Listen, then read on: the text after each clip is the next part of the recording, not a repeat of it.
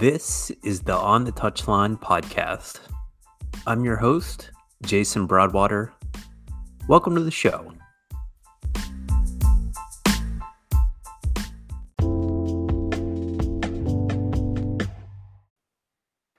If you guys have listened to the show for a while, you know that I talk a lot about DukTigBrand.com, DUKTIG brand.com.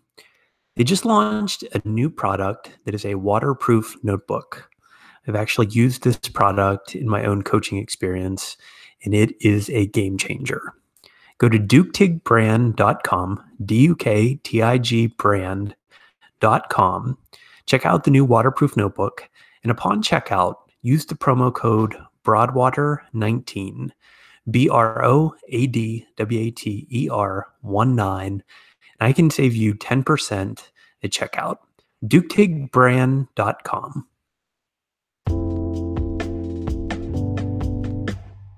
In Season 2, Episode 14, I sit down and talk with Kiesel Broom. This is part of the series of in-person interviews that I've been able to conduct this season. I've gotten to know Kiesel actually through a few different people, and a former guest on the show and friend of ours, mutual friend, Dustin Wise, was one of the people that helped connect me to Kiesel. Kiesel latched on as a goalkeeping coach with the youth club that I was working with this past spring, and we both finished training on a Wednesday night about 2 weeks ago, and I had asked him previously if he'd be interested in coming on the show. I'm fascinated by players that have put in the work to try and make it at the highest level in our game here in the U.S. So Kiesel played his collegiate ball at Providence College, and originally from Delaware. His father was from Barbados. That allowed him to have an opportunity to play and still play for the Barbadian national team. Kiesel made 59 appearances for Providence College and helped secure the first Big East title for them during his playing career. He was selected in the third round of the 2015 MLS Super Draft by the San Jose Earthquakes, but ultimately not signed. And he's played for clubs like the New York Cosmos, Reading United, Ocean City Nor'easters, Real Boston Rams, Harrisburg Islanders, the Pittsburgh Riverhounds, and is currently playing for an NPSL team, a newly formed NPSL team here in the Pittsburgh area, the Pittsburgh Hotspurs. Broom was called up by the Barbados national football team for the first time in March of 2015, but unable to accept due to injury. He was then later called up in June of 2015 for Barbados' 2018 World Cup qualification against Aruba. He's made a number of appearances for Barbados as their starting goalkeeper on their national squad. I hope you enjoy Episode 14 of Season 2, my conversation with Kiesel Broom.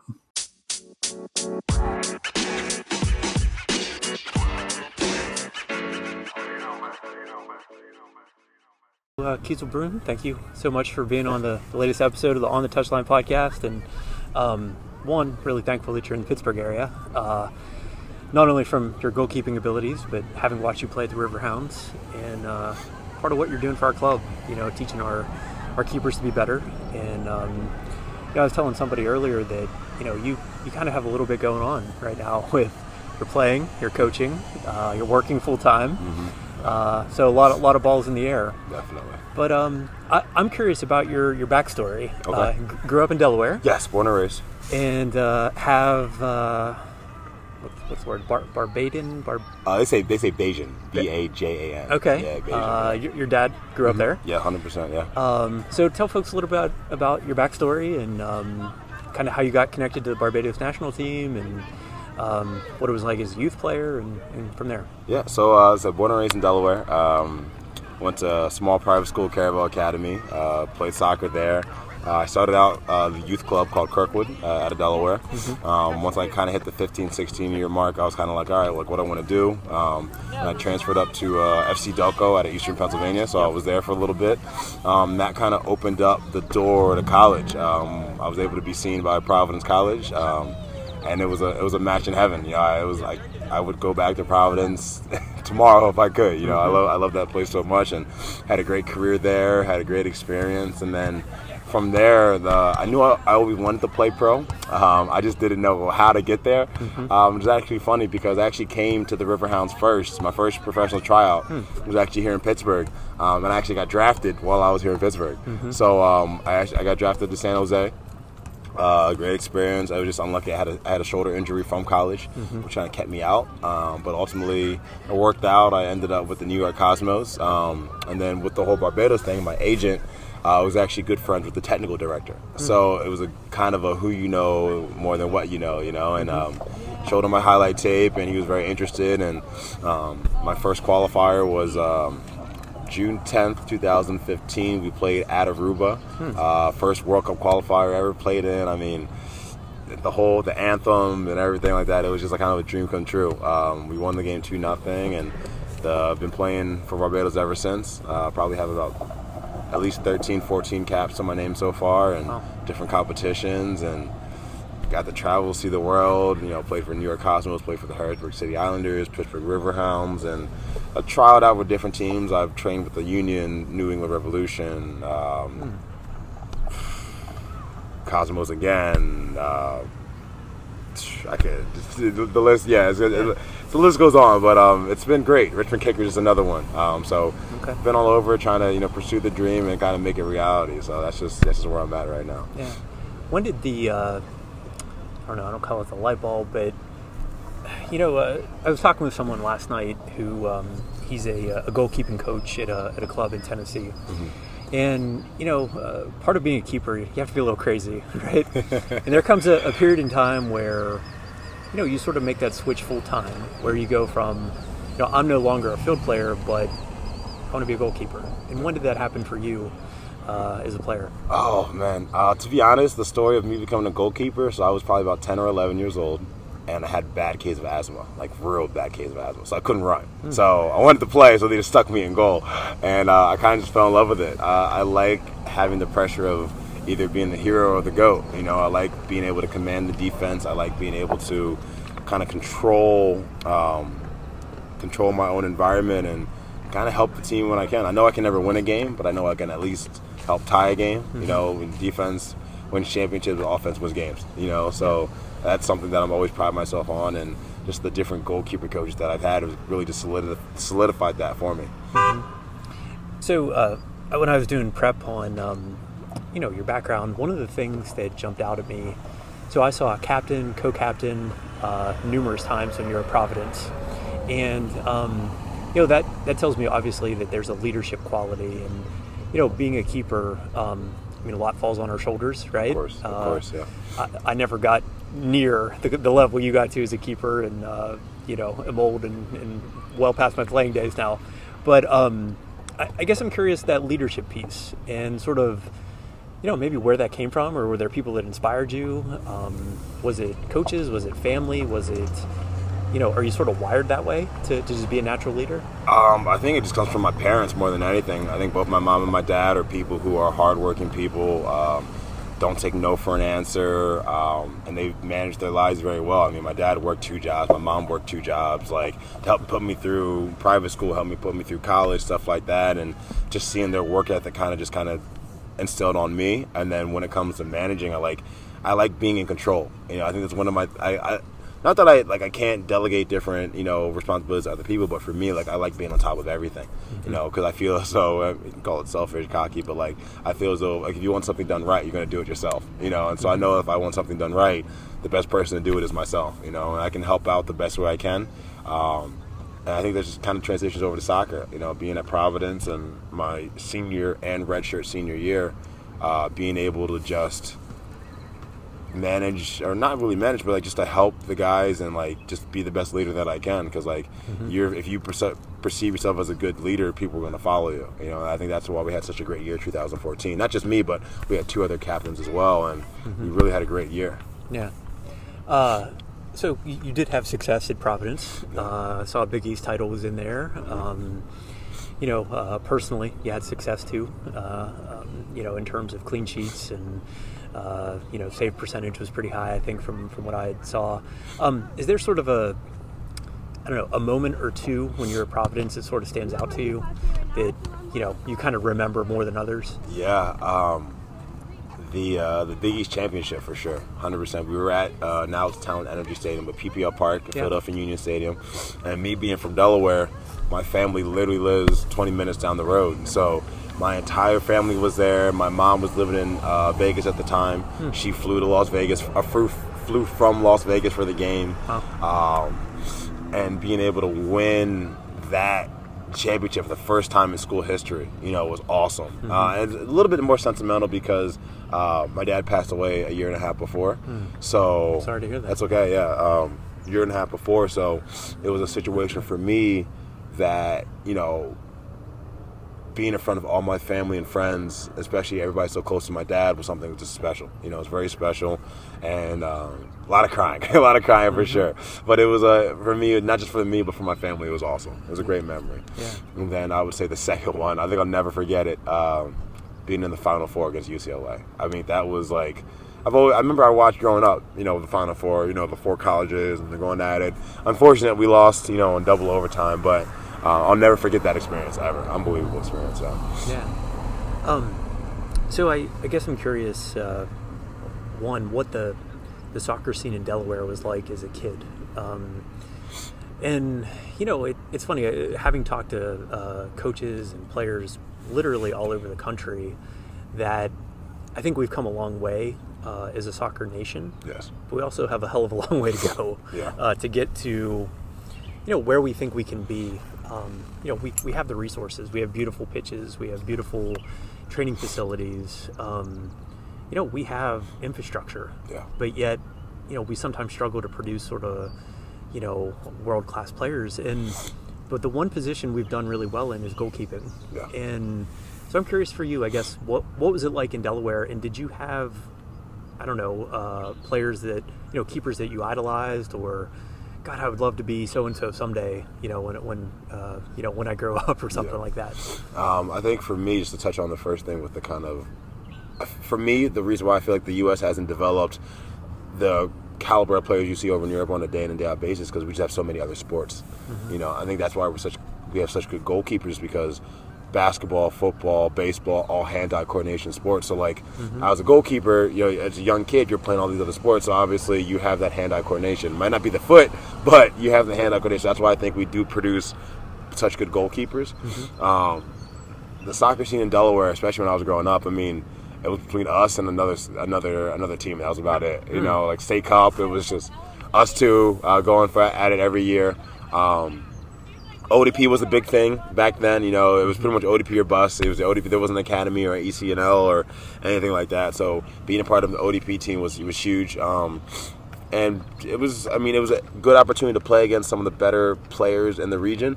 We know Eastern Pennsylvania was always tough. We knew Eastern New York was always tough. Virginia, New Jersey.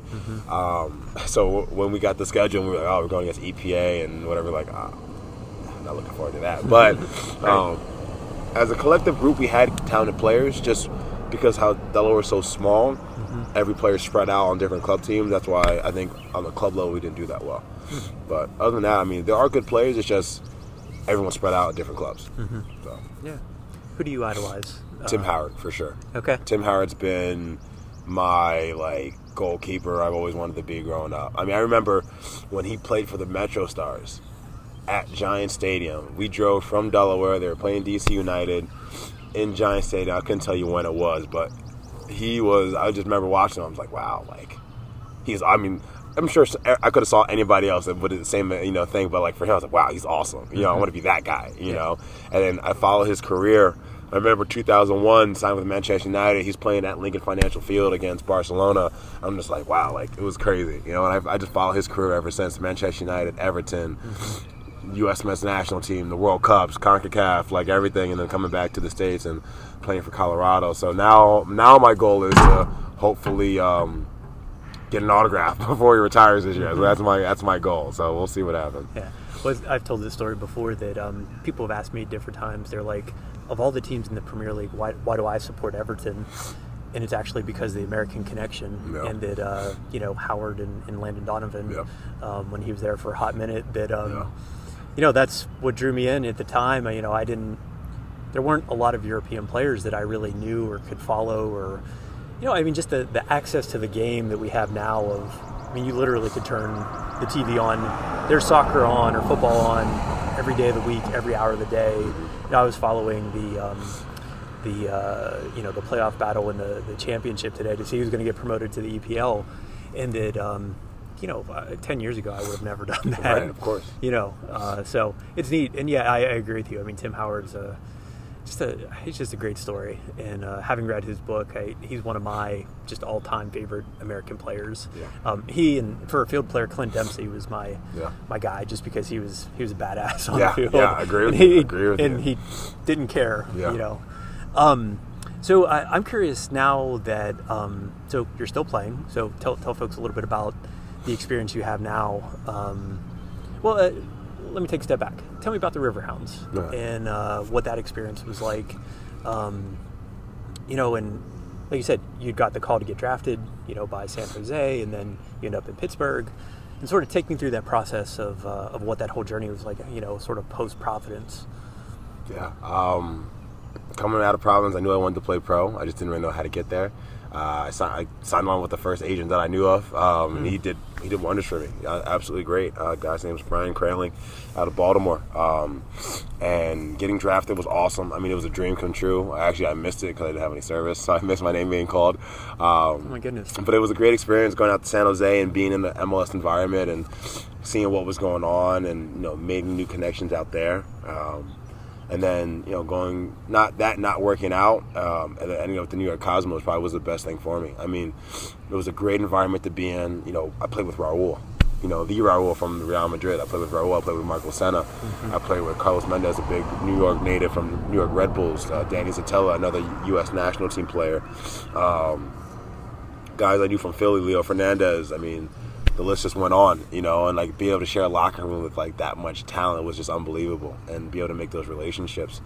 But I knew I needed to play because I was down on the depth chart, so I knew I needed to play. So Harrisburg came out the next year, and I got my games that I needed, showcased what I could do, and being able to make myself keep myself a name, essentially. We didn't have the best season, but I played well and showed myself, and that's how Pittsburgh happened. And Dave Brandt was a coach. We played against him 3 times. I played 2 out of the 3 games and did very well, and wanted me to come in. I was like, that's a no-brainer. Yeah, for sure. Would love to. I heard great things about him as a coach, and I knew the technical director at the time, Jason Cutney, very well too. So, it was an easy transition. And then coming to Pittsburgh, I fell in love with the city. I loved being with the Riverhounds. I loved the Pittsburgh culture, especially me being from Delaware. I'm a Philadelphia fan, so but seeing what the city has to offer was unbelievable. I have nothing but positive things to say about the Riverhounds organization and also just the city of Pittsburgh in general. Yeah, that's great. So, we talk a lot about, in the soccer world, sort of how hard it is, right, to make it to that level, right? So you get that phone call, you get that message of, hey, you've been drafted. Is it, look, Ma, I made it? Or is it, oh man, I got to get to work here, kind of see what happens, because really nothing's guaranteed, right? Yeah. And I guess describe for people want to sort of hate on the MLS at times, and I'm probably guilty of that at times, but just how hard it is to actually make it at that level. It's not easy. You can watch a game on Fox Sports 1 or ESPN on a Sunday and watch it like, oh man, the level isn't good. But you're comparing it to World Cups and the EPL and La Liga. You know what I'm saying? But if you actually go to a training session and watch these guys play and train, the level's actually, it's a tough level. It's not something where like any college kid can just go out there and do it. You know what I'm saying? Like it takes a minute to get the speed of play, the thought process. I mean, everything's faster. It's a faster pace. So there's an adjustment period. I think for anybody, even for me going to college, it was an adjustment period. But yeah, once you get that adjustment period, it's just taking your opportunity and flying with it. Even with the whole drafting process, I think only maybe a handful of guys actually sign a contract with the league before the draft. Outside of that, you have to earn it in preseason. And usually you don't get that, that contract offer until the day before the season starts, so you got a 6-7 week preseason before they actually make a decision on you, so you have to be consistent throughout that time. Not being consistent, you probably hop on a USL club, which isn't terrible, and then you got new pro leagues hopping up everywhere, so that's more opportunity, which is great, more competition, so hopefully the pay goes up. But yeah, nothing's guaranteed. Nothing's guaranteed in MLS or USL, NESL, USL League One, whatever you want to call it. There's no guarantees whatsoever. So I think sometimes, I remember as a kid sort of lying in bed dreaming about becoming a professional athlete, right? And it was American football or baseball or basketball or, whatever sport I was playing that season. And you sort of get enamored with like, if I could make it to that level that, financially I'm going to be set. But, we were talking before our conversation started of just how difficult it is to actually financially survive. So you played in, USL, and just what that experience was like. And I guess, kind of pulling the curtain back for people that may or may not even know, just the, I don't know how to call it, financial strain or the financial, just trying to make ends meet. Yeah. I think you get this facade of that if somebody's playing pro soccer that they're making this crazy amount of money.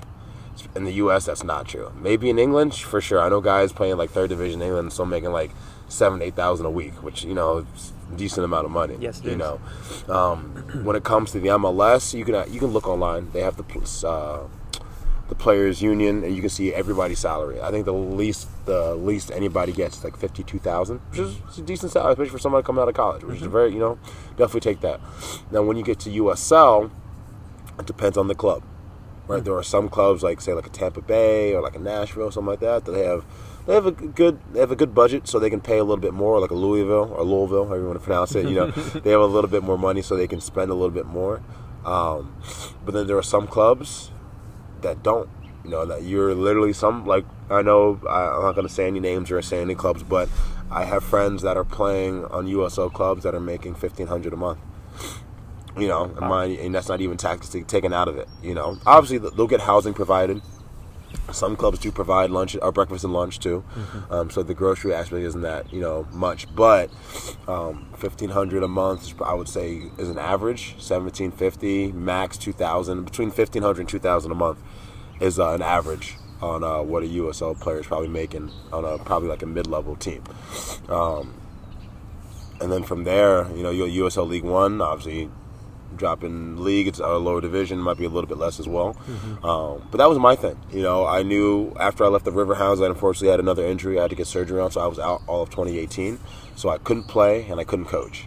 So I'm at a point now with what do I do? So that's where reality kind of hit, and I was like, my body is only going to be able to play this game for so long. I need a long-term plan, especially when you have life goals and financial goals. Sometimes, you have to steer the opposite way. And I know plenty of guys that have retired just because they could find a little bit better paying job and making a little bit more money. So that's just kind of where I'm at right now. I still want to play pro. I still train every day. I still go to the gym. I still do all that stuff. But for the time being, I have a good job. I'm making good money, and I can't complain. So yeah. Well, so I'm fascinated by this because whether it's, football, soccer, life, sports, in general, there comes a period in time where we all have to sort of reinvent ourselves and sort of, hey, this is the thing I'm really good at, but, you're going to encounter adversity, right? Might encounter an injury. If someone's working in a job for a long time and maybe they're let go or the company downsizes or whatever happens, right? These sort of circumstances just appear sometimes, and whether you plan for them or not. So I'm curious how you've reinvented yourself, and maybe that's a good tie-in into like the coaching piece of, working with goalkeepers and kind of what that's been like for you. Yeah, so I have a very never say die or by any means necessary attitude and mentality.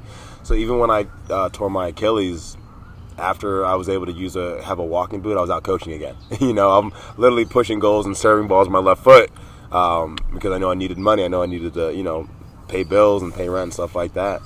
And then along comes somebody special, and she lives in Pittsburgh, and I know I moved back to Pittsburgh, and I was like, you know what? This is something that I see that's, a kind of forever, type relationship, and I knew I needed a job. I know soccer has been my entire life. I have a degree in sociology, but, didn't really know how to transition that, and then I just did.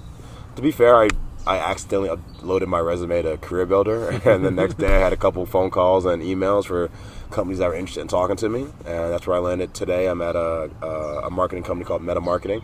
So pretty much right now I'm in sales, and I'm making a good living. I feel like what I'm doing is providing a good service to people, and I'm all about the growth. I don't want to be a sales rep for the rest of my life. I want to be a business owner, and that's kind of the trajectory that I'm on, and for financial reasons, but also life reasons, so but also I wanted to stay close to soccer. So when I found out that there was a Pittsburgh Hotspurs team, I was like, oh, that would be a great opportunity for me to continue to play. Also, obviously, with the Barbados national team, I know I needed games to continue to be a part of that fold and be a part of that team qualifying coming up in the fall.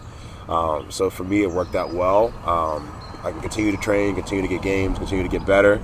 Also have a good job that allows me the flexibility with schedule-wise, so I can play and can practice. So right now, I have my cake and eat it too, so I can't complain. Yeah.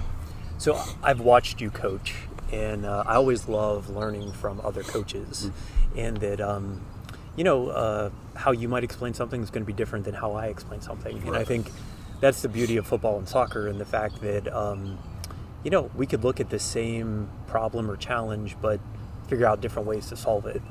And so for folks listening to this that haven't had the chance to see you coach, describe your sort of coaching style or philosophy, or what are you trying to accomplish with the keepers that you're working with? I'm all about development. I want them to get better. That's the most important thing. I'm very serious. I'm very driven, very invested when it comes to coaching. Because if I'm going to drive however many minutes to practice, I want to make sure that the kids that I'm coaching are invested as well. You know what I'm saying? Mm-hmm. I like to have fun. I like to joke around and kind of enjoy the session, but there's also a serious aspect to it, and I'm very open when it comes to dialogue. Obviously, I know that these kids have had coaches in the past and things that might have worked well for them, but I feel as though that from the coach that I've had and the things that have gotten me to where I've been, that I could help maybe tweak a thing here or there that can help them maybe get to the next level. And I'm always about open dialogue. If they think something's perfect for them, listen, let's think about it, let's talk about it, and let's kind of find the middle ground. I like to get intense too. Sometimes I swear every once in a while, but I try not to. But I get very intense when it comes to coaching. I like to really kind of get after it, have a good session. I like the kids to be exhausted when they leave, because now I know that they're getting something out of it. And I also think that the unfit goalkeeper is dead. So fitness is a part of it. Even though that we might be standing around for 90 minutes, that we still need to be, mentally in tune on what's going on. So even though we might be physically tired, we're not going to let that mental aspect slip. So that's what I kind of preach when it comes to goalkeeping. Yeah. Well, so I love the word intensity, because having watched your sessions before, that was actually one of the words that immediately came to mind, that they're intense, for that hour and a half. And I would also use the word pace, that you keep things moving. You're here to work, you're here to get better, and can you walk away from the pitch that day, 1%, 2%, 5% better than when you got here? And I don't know, I think that's cool as a coach, because, I guess depending on the age group, I like to work quickly too. I'm not one to waste time and sort of, let's take 20 minutes setting up cones and have all of it ready, players show up, let's go. Yeah. And we're on, let's train. What's the modern goalkeeper look like in your mind? So we all have, I guess, sort of constructs of what that looks like, having watched, what we see in La Liga or EPL or Champions League or, Bundesliga or whatever, MLS. What does a modern goalkeeper look like for you? Oh, for me, and this is me coming from a college coach aspect, so when I'm looking for recruits and stuff like that, I think I need a goalkeeper that needs to be able to play with their feet. You know, it's not just shot stopping anymore. You know, you have to be able to play with your feet, different range of passes. I think that's important. Coming off your line and being confident. I know kids are young and they're going to make mistakes. That's fine, but I'd rather them make the mistakes in training and we get that out of the system. So when it comes to games, it's just repetition, it's muscle memory, and then it's just like, oh, I've done this 100 times. It's just no problem, you know. With a modern day goalkeeper, you have to be a field player on top of it, you know. So I do very goalkeeper-specific footwork when it comes to passing. I don't just have them hop in a possession drill. For me, that doesn't do anything. I'd rather them have the goal behind them. They're in their 18 or in that kind of realm where they would be on an everyday basis and dealing with different situations on real-life game situation at the end of the day. You know, I'm not going to, like, do something crazy when you'll never see that ever in a game. You know, it's just simple passes. Changing the point of attack. Can we clip over pressure? You know what I'm saying? Like things like that where as you get older, you're going to have to be able to do that if you want to reach the next level. Has there been a coach or numerous coaches that sort of stand out to you that have had an influence on you throughout your career? Yeah. Oh, man. The first coach that comes to mind, goalkeeper coach at Providence named Carl Spratt. And I have nothing but positive things to say about him, to be honest with you. But I remember when he first came on as our goalkeeper coach, we butted heads every day. I'm talking like chest to chest, like we're in each other's faces. Like, yeah, I mean, he pushed me to lengths and stretches or whatever you want to call it that I've never have ever been pushed before. So I owe him a lot. Not that any other goalkeeper wasn't influential, but like if I can think of a time period of my development, he was probably one of the most influential coaches that I had while I was at Providence or in my career. Because, I mean, he, even as a redshirt senior, captain on the team, I made one, like, a simple mistake. It wasn't anything like the ball, like, something like the ball went through my legs or something like that. Like, could be the smallest of thing. I didn't catch a ball, and I did that maybe 4 or 5 times, got kicked out of practice. Sent me on a run. Yeah. I kid you not, there was a time, redshirt senior year, I kid you not, I went for top hand save, I made the save, and both my calves cramped up. Out of nowhere, it was weird. For me, I was one of the fittest guys on the team, so cramping was not a thing. He literally made me run for the rest of practice and kicked me out of practice off of that. Craziest thing. I was like, I didn't even do anything wrong. He was like, you're not nutrition, you're not sleeping enough, you're not getting enough water. Like, I'm like, I feel like I am, you know, but no, he pushed me to a lot of different levels, not just on the soccer field, but as a person. So I'm very grateful for that, for sure. Yeah. And I to be honest, like when it comes to my coaching, I have a little bit of him when it comes to that intensity, because his trainings were always intense, very intense, and I was probably the fittest I ever was training with him, for sure, 100%. So there's two things. There's the physical and being, fit to play. Yeah. Like you said, the days of, goalkeepers not being athletic or, just sort of eating up space or whatever, I think are over. Yeah. Because the modern keeper is, just truly dynamic from what I watch. So tell me what that looks like in terms of the physical part. And I'm also curious about the mental part, because I love your intensity, and I love sort of the passion you have, not only for the position, but the sport, as a whole. But that mental, we talked about being a little bit crazy to be a goalkeeper, but that mental preparation, right? That, I know there's things that I say to my goalkeepers at U10 that, trying to get them to shake it off or, on to the next play or whatever, but, it can get in your head and it can, I've seen it ruin players. Yeah. So tell me about the physical and the mental. I think physical, when it comes to training, I think plyometrics are huge. I think if you're in the gym and you're training, I think you don't have to be lifting or bench pressing crazy amounts of weight. It's all body weight. You know what I'm saying? Being able to move your body as quickly as possible. That's the biggest thing when it comes to a goalkeeper. Lateral movements, speed and agility, all those things are huge. You don't need, prime example, a Petr Cech, 6'6", but he's like a beanstalk. He's skin and bones. And then you have David De Gea, who's also, they're not muscle. You know what I'm saying? They're lean, they're quick, they're agile, but they have all the small muscles are very strong. So the shoulder muscles and making sure that you're taking care of your body is huge. But being able to be physically fit, and it's not running 3 miles under 18. You know what I'm saying? Our fitness is different. It's diving, getting up, diving, getting up, diving, getting up. Short, quick steps for 30 to 45 second intervals, and then resting, and then short steps again. You know, like, people don't realize that, like, exploding to dive on the ground, to get back up, then explode, dive here, or to jump for a cross, or you're scrambling for a ball. Like, there's a lot of footwork involved. So legs have to be strong, and also your core. I think core is a huge part of it. And it's goalkeeper specific core. It's not just going doing 50 crunches. You know, it's you have to do things related to the position. And then I think for the mental side of it, you can't let things shake you, no matter how bad it can be. Like, I mean, prime example, David De Gea, probably the last 6 or 7 games, was not in form for Manchester United, you know. And that happens, you know, but the ability to shake it off and just continue to move forward, because if you're not moving forward, you're moving backwards, you know. So I think for him, or any goalkeeper that's in a tough run of form, go back to basics. You know what I'm saying? Literally, go back to just catching 100 volleys. Go back to just diving 75 times to your right, 75 times to your left, catching just crosses again. You know, just going back to what you were good at, that foundation, and then that'll naturally just go into play. You know, that's my biggest thing. But, like, yeah, literally, like, you have to short-term memory. You know, if ball goes in, on to the next play. You can't worry about that. Did you ever, in your playing days, or even now, have you ever got to that place where you sort of felt like you're in a funk? And how did you get yourself out of it? You know, or kind of work out of it?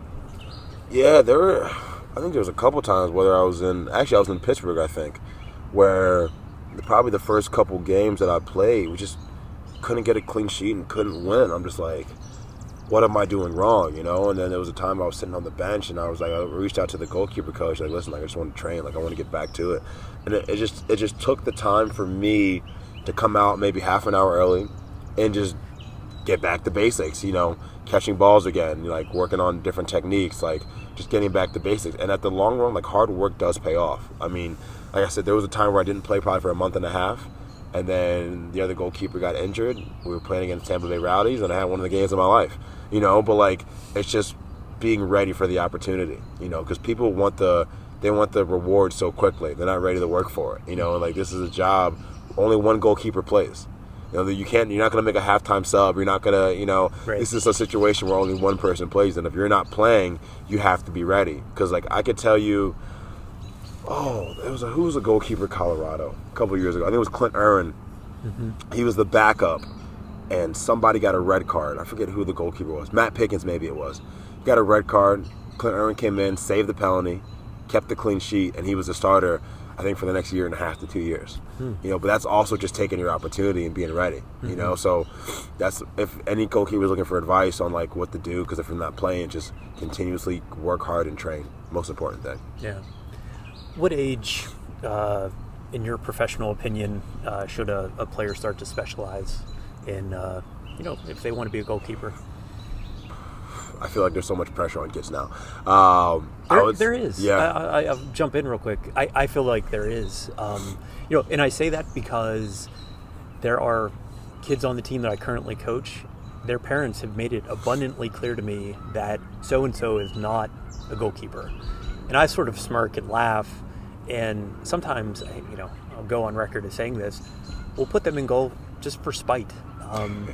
Just to give the kids a taste, because the kids, you know, at U10, they don't know what they don't know. Exactly. You know, so to label somebody as only a striker or only a goalkeeper, or, you know, we're going to play this kid just as a defender, I think is really short-sighted, you know, on a parent's part. But, you know, when should a kid specialize?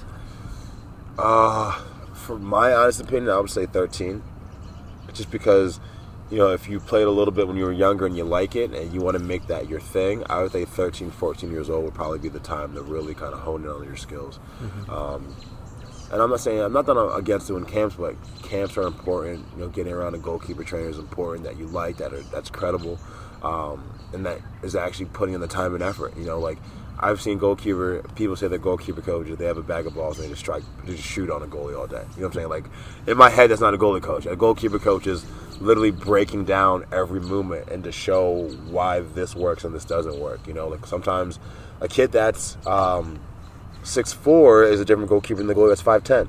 There's different things that you have to work on for someone that's 6'4" than 5'10". You know what I'm saying? So But it's somebody that knows the position, specialized in it, and can help anybody out in it more than anything. Mm-hmm. Well, I think it's absolutely fascinating when a goalkeeper is not, physically gifted in terms of height. Right. So say under 6 feet tall, but they have incredible leaping ability, or they're really good with their footwork or something like that. Because you're exactly right. Even for someone like a Thibaut Courtois or a David De Gea, that 6'5", 6'4", 6'7", whatever they might be, they have other deficiencies, right. And so being tall might be a plus for them, right. But they have to work on other things to keep their game strong too. So I guess I'm curious, what advice would you give a young keeper in terms of, hey, if this is a position that you want to really hone in on, what should you focus on? What are 3, maybe really practical things they can do at home tonight, tomorrow, over the summer, whatever it might be, and say, I can't guarantee you're going to get leaps and bounds better, but you know what? You'll be better off than where you started. Yeah. And the hard thing about being a goalkeeper is you need somebody to kick a ball at you. That's probably the hardest thing when it comes to training. But if you're by yourself, one thing for sure is getting with a tennis ball, right? Continuously bouncing a tennis ball, hand-eye coordination, watching the ball go into your hands, both hands, and also use that, like, literally just bouncing up against the wall, or if you're laying in bed, just chucking it up, or use 2 tennis balls, like how basketball players do, bounce both. Same thing with a goalkeeper. I think the second thing is jumping rope. I think jumping rope is huge. That footwork and the speed when it comes to be able to move your feet and getting set. I think that's huge. Jumping rope is huge. And then I think the next thing, especially for a young goalkeeper, is getting used to diving and hitting the ground. So I used to literally jump on my parents' bed when I was younger. Like literally just do like those extension dives on the bed, so like I could work on my technique landing on a soft surface. Mm-hmm. So when you do it in a game, at least you have the technique, so you're not hurting yourself on hard ground or turf. Mm-hmm. So those would be my 3 things. Okay, cool. So a question that I ask everybody that comes on the podcast, Kiesel, what are we doing right? What are we doing wrong when it comes to football or soccer in this country? And I use those terms interchangeably, and you probably do the same, just because knowing people from a lot of different places listen to this podcast. But what's working, what's not working here in the U.S.? What's working, I love that these academies are popping up everywhere. I love that the competition is great. I love that it's a year-round schedule, especially for the young kids. But it's also a double-edged sword, because as a parent, you want your kids to have a childhood. You know what I'm saying? You want them to be able to go hang out with their friends and do this and do that, and prom and homecomings and go on dates and all that fun stuff. But if you want, it comes with a sacrifice though. If you want to be a professional soccer player and reach the highest level, there comes a sacrifice. Like for me, like I knew I wasn't the best goalkeeper. I knew that for sure. I knew I had to work really hard to get where I am, so it came out of sacrifice. I knew, so prime example, when you graduate high school, everybody does the senior week, they get out to the beach. I didn't do that. I knew I had an opportunity at Providence. Not that I had the chance of starting, but like I knew that like if I did well, I could play. So I trained all summer. I didn't worry about going to parties or stuff like that. I think the biggest drop off or biggest separation is that kids go from high school to college, and there's so much distraction when it comes to college. You have the parties and girls or boys, whatever the case is, and just being a regular student is so much fun, and like as a student athlete, you have to practice, you have lift, you have study hall, you still have to do all the normal student stuff, like you have to travel, meet academic advisors, tutors, stuff like that. It's a full-time job on top of being a student, So saying no is probably one of the hardest things that I think that kids have to do. Sure. But to be fair, it also comes from the parent. If you're in high school and you're not driving, you're relying on your parent to get you to and from practice. So your parents have to be bought into the exact same thing that you are. And like I said, if I'm a parent and I have a kid and he loves soccer, he wants to be a goalie and this and that, but I don't like the coach, then I'm like, do I want to spend $3,000 a year for that? So it's just, you can twist it everywhere you want to, but it has to come with a huge level of commitment. huge level of commitment and just be consistent with that commitment. Like I said, I didn't go, like when we went to regionals when I was in Virginia Beach, I didn't go to the beach. You know what I'm saying? I was worried about my next game. You know what I'm saying? Like going for showcases, I'm not out doing whatever. I'm focusing on the recovery aspect. You know what I'm saying? So there's a lot more that goes into it than just playing. Now it's nutrition, it's recovery, it's, how can you best serve your body to perform at its best each and every day. It's the mental aspect, so there's so much that goes into it now. Yeah. If folks want to connect with you and follow along in your journey, how can they do that?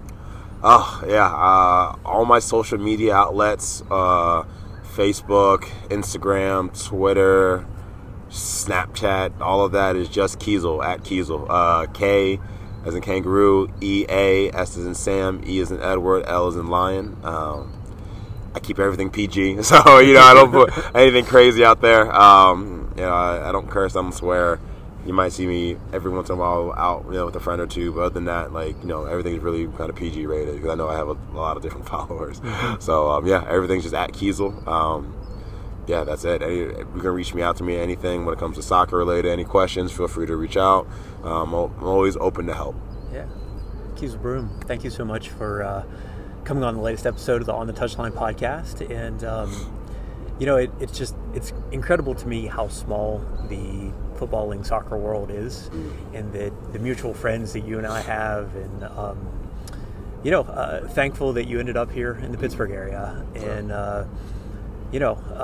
knew of you through social media, but some mutual friends also had a chance to work with you at some different stops along your way, and so I'm glad we've had the chance to sit down and chat, and love to have you back on sometime. Yeah, would love to. Absolutely would love to. Cool. Well, good deal.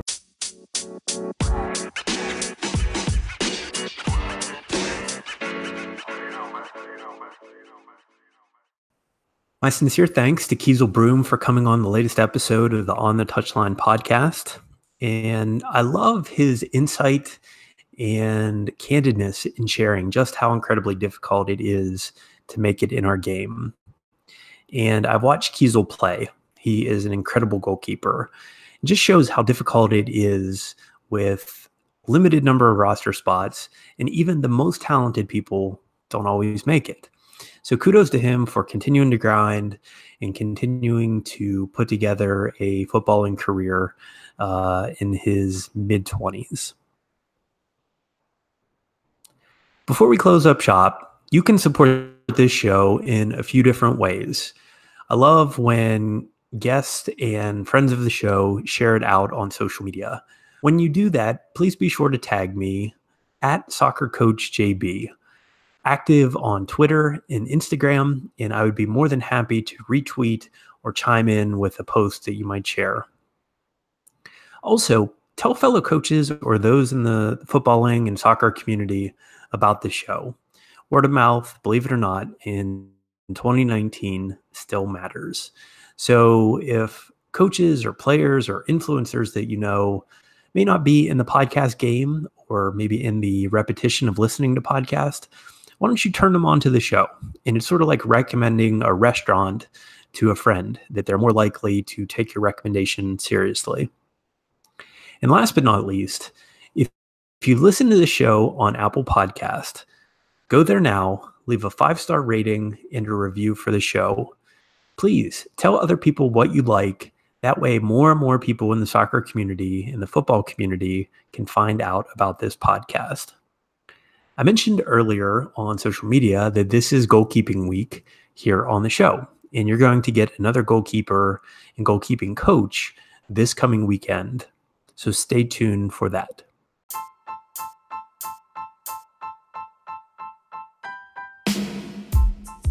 Thank you so much for listening, and I will catch you guys very soon. This has been the latest episode of the On the Touchline podcast. I'm your host, Jason Broadwater.